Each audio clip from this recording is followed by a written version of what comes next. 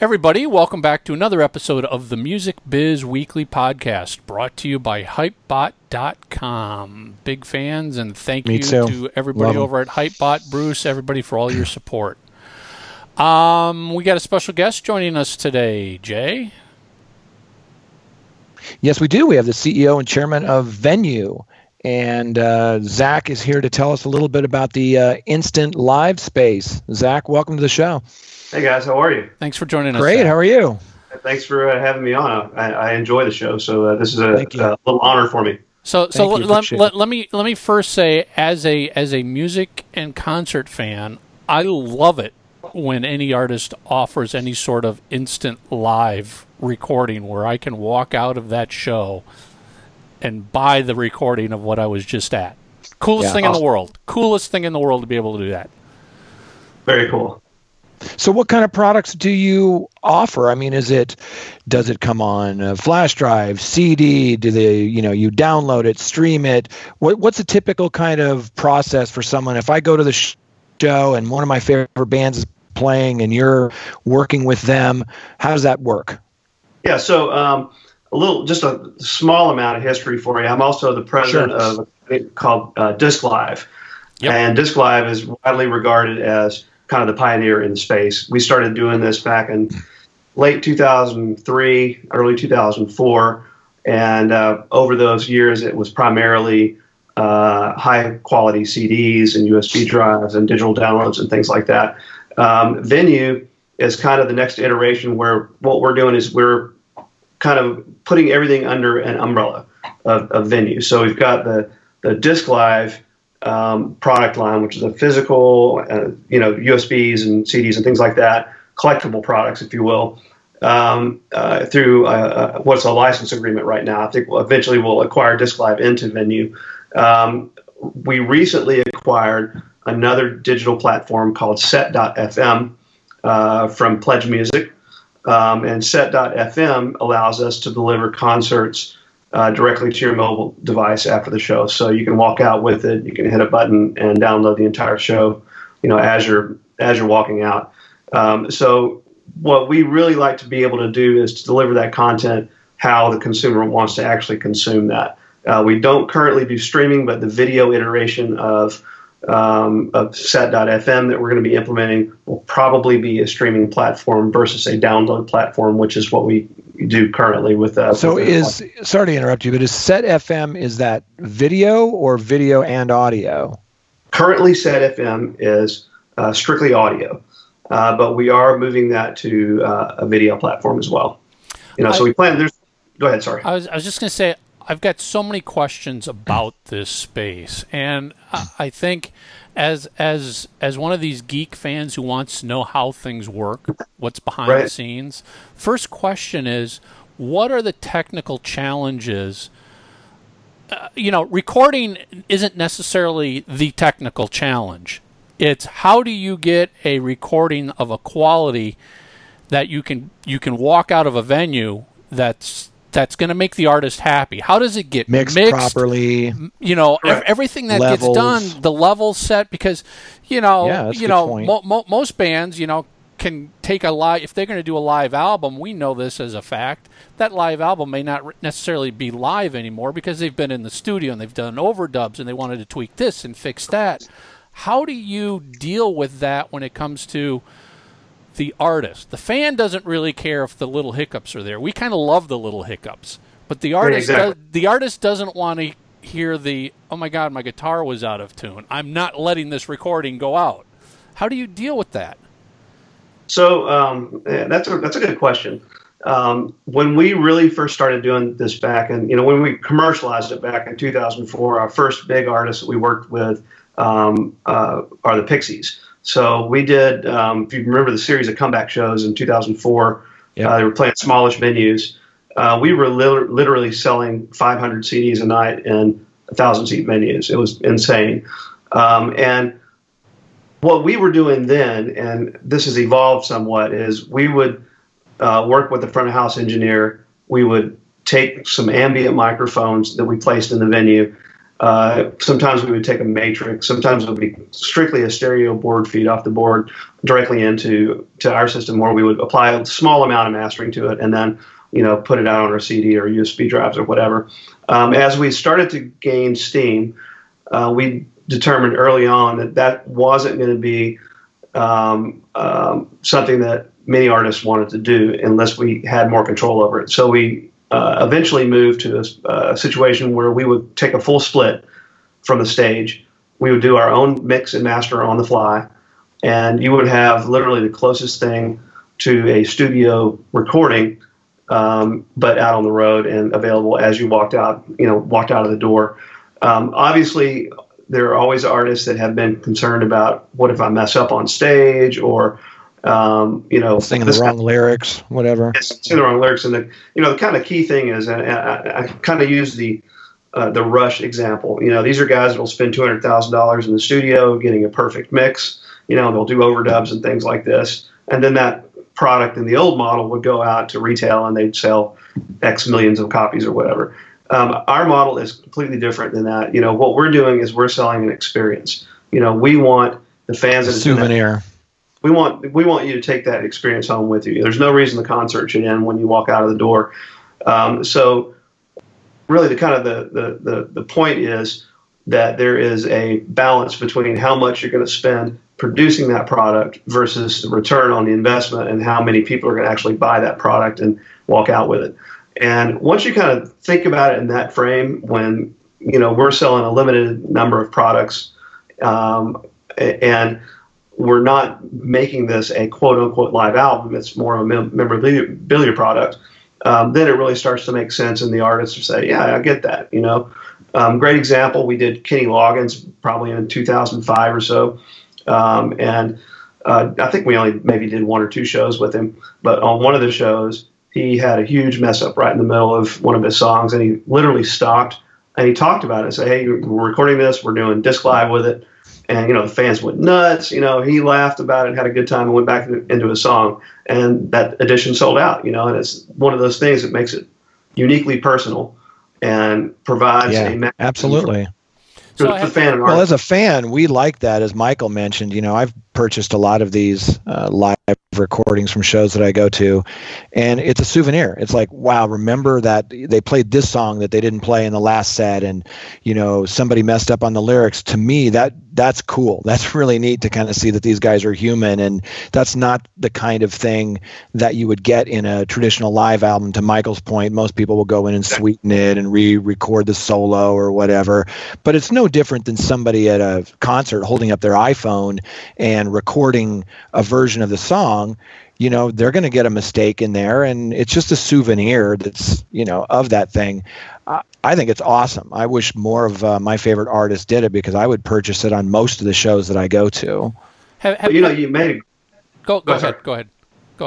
I was going to say, you made a good point, is that, 10 years ago when we really first started doing this, you didn't have the ability, to hold up your phone and record it. This day and age, everybody does it. You go to a show and everybody's got their phones in the air, they're recording it. And to me, that's two things. One is the artist is having their work shared and not getting compensated for it. Secondly, you're distracting. It's distracting to hold your phone up and watch the little screen rather than watch the concert that you came to visit. And I like to think that we have a solution for that, and that, these artists are going to make mistakes, but mistakes are going to be made. They're going to be captured on a cell phone and uploaded to Facebook. Whereas if we're recording it, you're at least going to have a very high quality recording, even if there's a screw up in there, and you're going to make money on it. So right. And you were right. It's a different product. It's not a live album. I went to a show recently where they made everybody check their phones. There was no recording allowed because it was a private event. And I got to tell you, that event was amazing, because you could actually remember those days where you stood there and watched the show and interacted. You weren't distracted. And look, I'm as guilty as anybody. When I go to a show, sometimes I'm a photographer. Sometimes I'll whip out my iPhone just to get the crowd or get the intro of the band or something. We all do it, but this strikes me as something that maybe you could do an event and not allow cell phones, but then they could still take home something later that they could enjoy. Absolutely. Absolutely. I feel the same way about it. Have you had any instances where an artist has said, I can't let tonight's recording go out, or I need to review this before you release it? Is giving the artist the ability to review it before you release it even feasible? Not usually. Normally, the way that we frame it is that it's a live show. It's going to go out, and once it's out, it's gone. Just like live television or live radio. Back in the day when we were growing up, we would hear a live concert like this is live on FM, whatever. It's going out live, and if somebody hits the wrong note, it's out there. Exactly. Now we have limited availability to fix certain things. For instance, if we're doing a run of shows on a concert and there's a song that's played badly or something, we can always go in on the fly and swap that track out for another track from a different night. Don't like doing that because it's a little bit, changes the experience. But if the artist says, hey, that's terrible, we either want to take it out or we'll swap it out, we'll do that. And honestly, in all the years I've done this, I think that's maybe happened twice. So it's a very rare, occasion that something actually does go wrong. And our crew, we're basically embedded with the band's crew. So if something happens, they're going to know on the radios immediately if something's wrong, so we can fix it on the fly. One of the other big questions I had, and I can't remember if Disc Live did this or not, but Jay and I are both big Kiss fans, and years ago Kiss did a tour, and I don't know if it was it Disc Live or Instant Live? Instant Live, which Instant Live was what, a Live Nation or somebody's? Initially, it was Clear Channel. Clear Channel, there you go. Yeah, and then eventually it kind of morphed into Live Nation Studios, and eventually that kind of went away. Yeah, kind of disappeared. But anyway, when that was happening, again, as a fan, it was the coolest thing in the world. And, not only were you getting the disc of the show you went to, but now it became, I need to collect the discs of every show on this tour. And, somewhere at home, I've got a stack this big of a recording from every single show on the tour. Froze up, Michael. Did I freeze? I can see you. Just for a moment. If it's okay on your side, Michael, then we'll just keep rolling.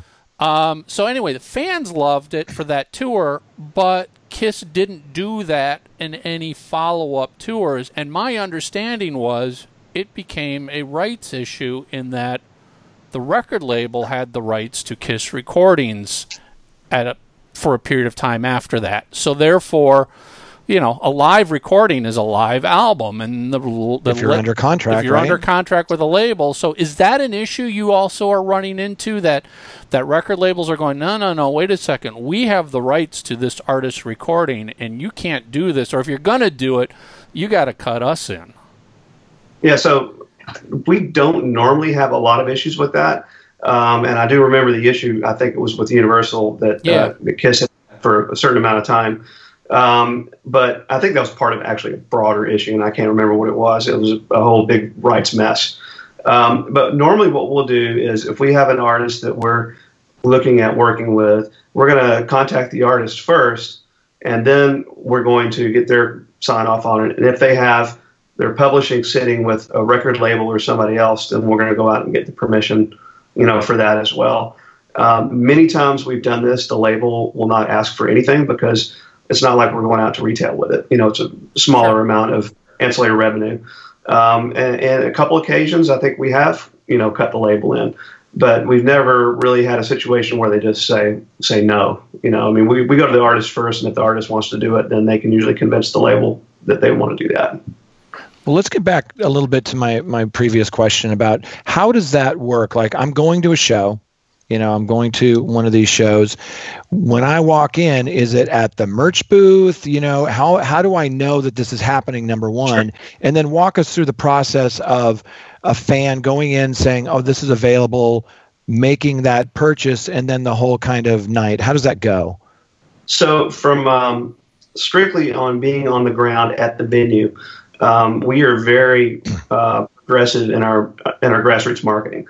So when you walk in the venue, you're going to get hit by one of our people passing flyers out and telling you the show's available, for purchase. You can pick it up after the show's over. You can buy a voucher if it's a physical product. In some instances, we'll have a card that you can use a code to get the download to the phone.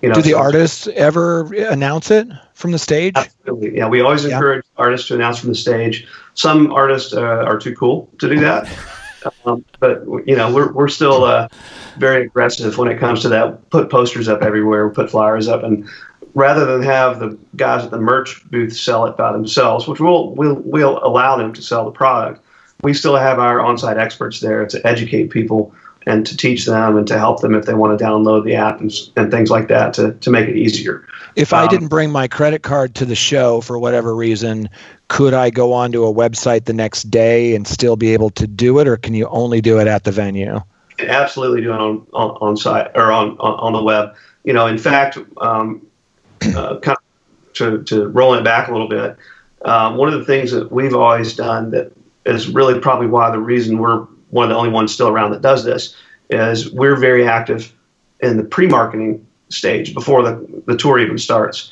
So ideally, we want to have our products up and available for pre-sale long before the tour starts, and we work with social media and the artist and the artist website to really, get that message out there ahead of time, because that's when the most excitement is going to be.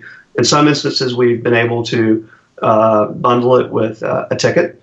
Yeah, that was my next question. Yeah, you have done that. Yeah, that's ultimately, if this gets to the point where it really reaches a watershed moment, one of the things I've always wanted to do is when you go to a concert, you should always walk out with some kind of content. And it's still probably going to take a while to get there. But with the Pixies, for example, we did the VIP ticket sales were about 10% of all tickets sold. We included a download with the purchase of the ticket, full show download. And in that ticket price, I think they carved somewhere between $5 and $8 out for us that went back to the artist. So it's pretty good deal. Who owns the recordings afterwards? Do you have a window of exclusivity and then the rights revert to, the rights holder? Or how does that work? Could they put out a live album the year after and include some of that material? So typically what we try to do is the rights do stay with the artist. We do not claim, but we do have an exclusivity time period that can range from 6 months to 2-3 years or whatever, depends on the scope of the deal. And if they want to use any of that content, for anything else like a live record or a commercial or whatever, we just ask for a small override, and sometimes we'll waive that entirely. We're real artist friendly. We want people to get their work out there and make money on it at the end of the day. Zach, what's the biggest hurdle you're encountering to have this product break out and show up? Why isn't that at every show? It's a logical item for every concert, yet it's still rare to find them. Yeah. It's been a long, slow burn, and I think it's really it's going to take off in the next probably year to 2 years. But what I think some of those hurdles have to do with really rest more with the artist's confidence and their ability to play, and their fear of having a disastrous night and then having that end up on a record. But as we briefly talked about earlier, everybody's recording now, and it's going to be out there. So I think that's actually a huge change in the mentality that there has been, in that they know they're being recorded, but this way they can make money. And I think this is going to allow that barrier to kind of drop a little bit. Are your clients typically just artists and management, or do you have any label clients? We do have label clients. So you do?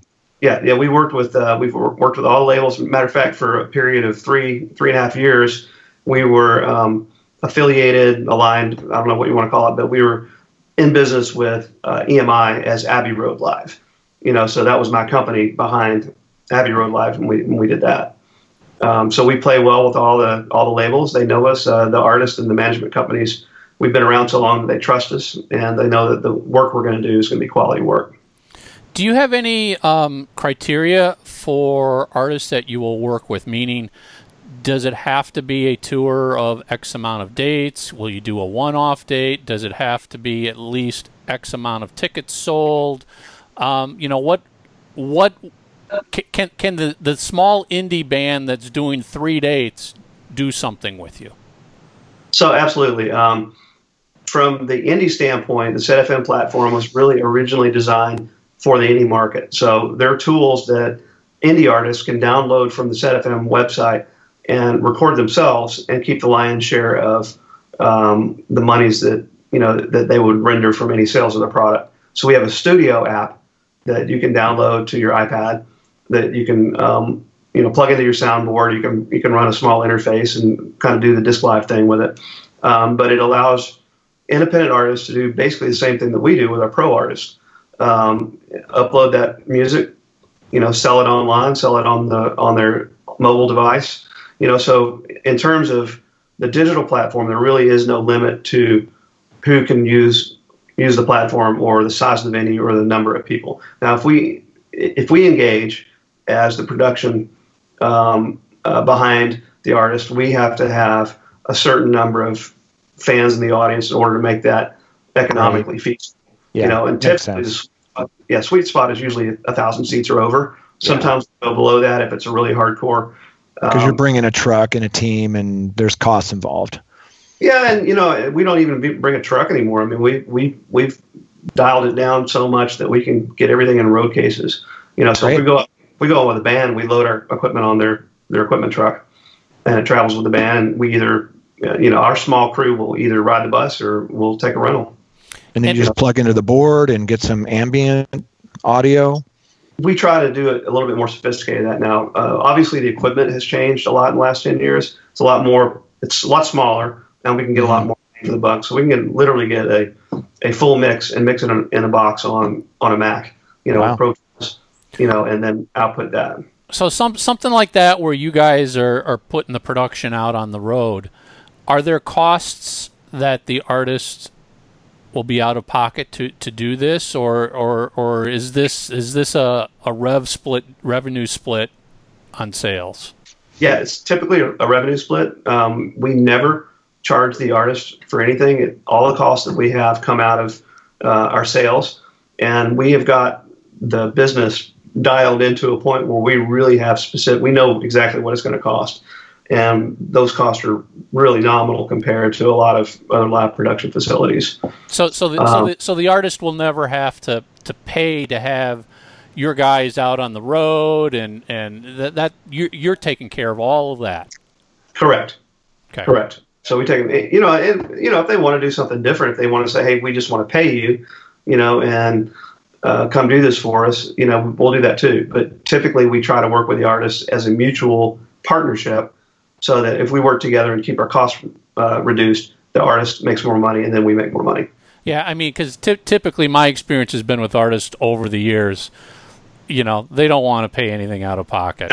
if you can give them what they want and they don't have to pay for it up front, great. Yeah. We'll do it. We'll do it. No problem. Exactly. And the other big thing is that there's a lot of moving parts in a major tour. You got the promoters, you got the unions, you got the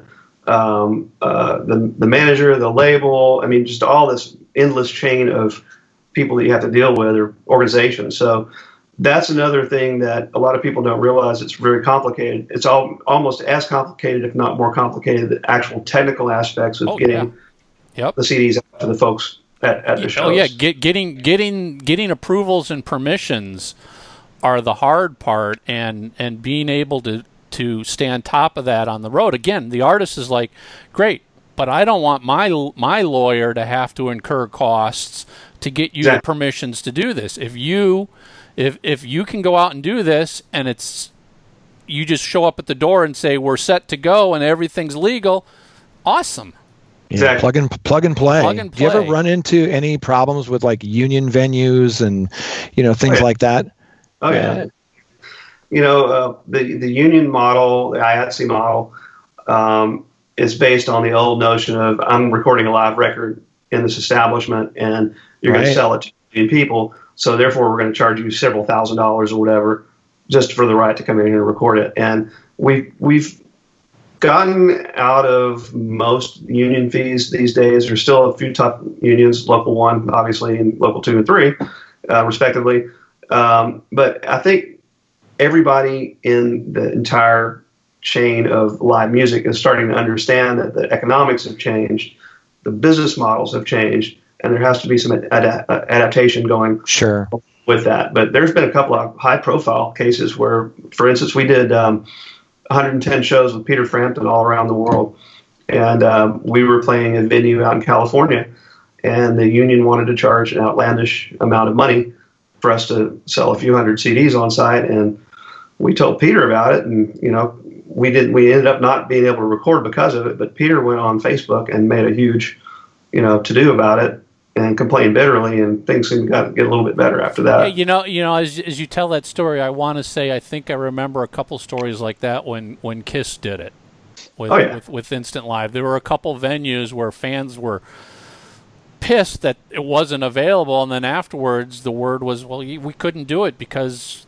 the union cost prohibitive. The union wouldn't let us do it here. Yeah, and it's gotten better. But certainly back in the day, it was very, very frustrating, and there were numerous cases where we had to either pay an origination fee or union fees and things like that. But it's much better now. Now, after the tour's done and everything, do you have is there an online store where people can come and purchase all of the artists you've worked with? Do you distribute the digital recordings into iTunes and Amazon and everything else? Yeah, so we do with Disc Live. We do have a consumer-facing website, disclive.net, disclive.net, where you can buy all the recordings. The digital versions are based on whatever rights we negotiated with the artists. So some we provide downloads, and some we do not. Some we've done strictly like a USB, like we did Alter Bridge did a USB offering. But all that's available on the disclive.net website. And then we're starting to move the digital content over to the SetFM platform. So you'll see a couple of the Disc Live artists on the SetFM platform now. But as we move forward and start recording more artists, and it's a pure digital play, it's always going to be on the SetFM website. Gotcha. Is this something where you could see these recordings ending up in Apple Music and Spotify? Is streaming a destination for these recordings?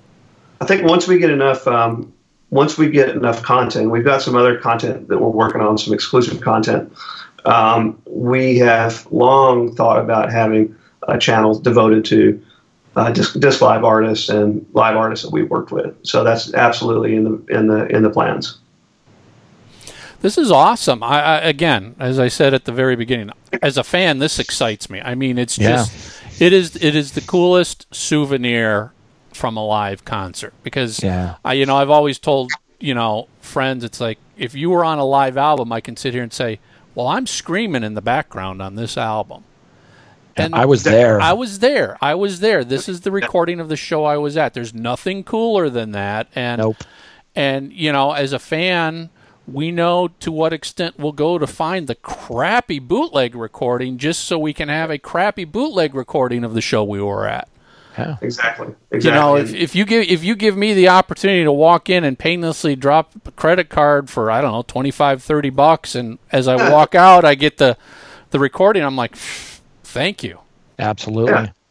Well, and one of the things that I love about this the most, and why I'm still pulled to the dark side, if you will, I've been doing this now for 14 years, and seeing the expression on the fans' faces when they get the CD and they're looking at it and they're like, "Did you do this just now?" And we're like, "Yeah." And how did you do that? Wow. Do that. And it's magic. That's what we did. The lights haven't even come up in the venue, and you're giving me a recording. And you understand that fan mentality. I mean, I hunted for years for my first few shows, and I was so thrilled to get it. So some of these people, it may be their first concert. It may be just a very special concert. It may be their favorite artist.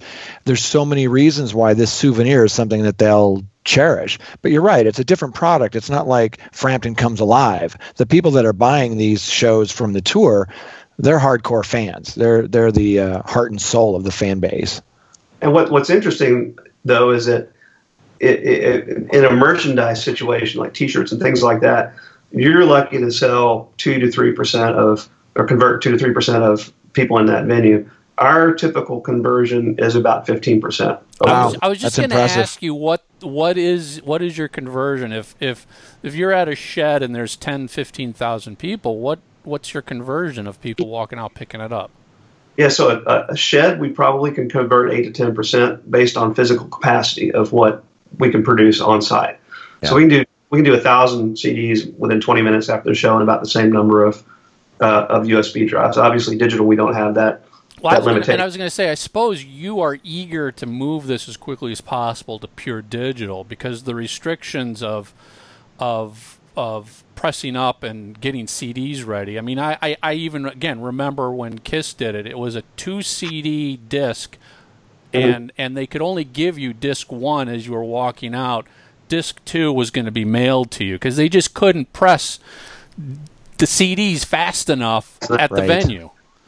Well, and there's a yes and a no side of that, right? Because it's a demographic thing, right? So you have people that go to a Miley Cyrus show, they're probably going to use the digital download on the phone.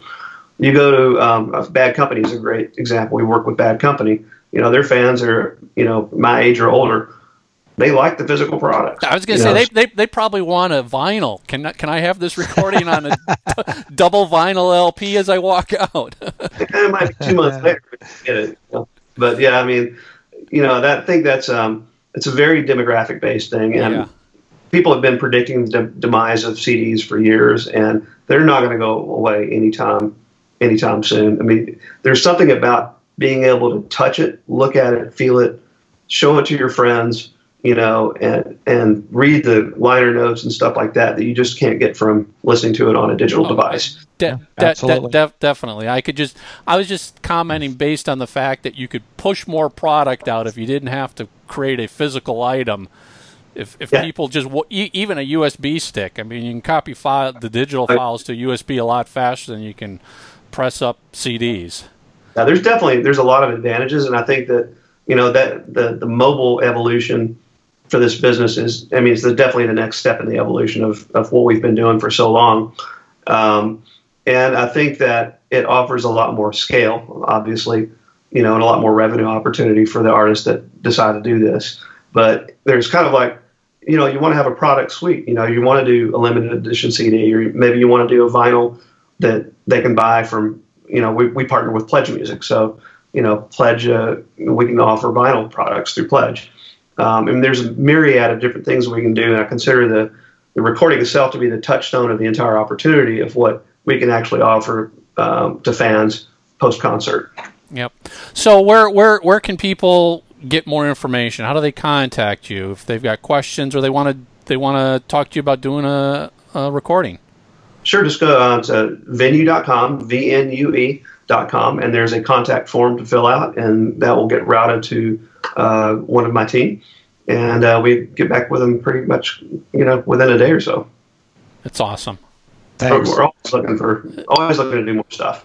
Yeah, that's exciting. This is great stuff. Awesome. Again, I love it, and I encourage any artist who's listening to this. It's like, think about it from the fans want. Think about it from the fan standpoint. This is what the fans want. They want this. I do, and I want to encourage any independent artists that are listening or watching rather to make sure and go out to the set.fm website. It doesn't cost anything, to sign up on the website, and you get, I think, 75% of your revenue. And you use the same tools that we use to record our professional artists. So it's a great deal. Good. All right. Great. Zach, appreciate you taking the time and joining us. Thanks so much, man. Oh, thank you so much. I definitely appreciate it myself. Take care. All right, thanks. Thank you. Again, my excitement is pretty obvious. I love this stuff. I do too. If I could buy a recording of every show I went to that I loved the show, I would do it. It's a no-brainer for me as a music fan to do this stuff.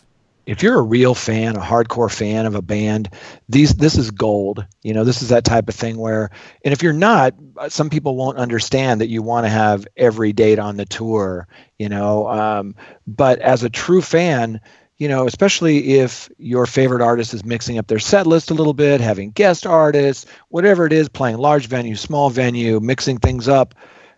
I love these things. I think it's a great thing, and I'm glad there's somebody who's still doing it. Yeah, same here. All right, guys, that's it. All right. Another episode of the Music Biz Weekly Podcast brought to you by Hypebot.com. See you next week. Love them.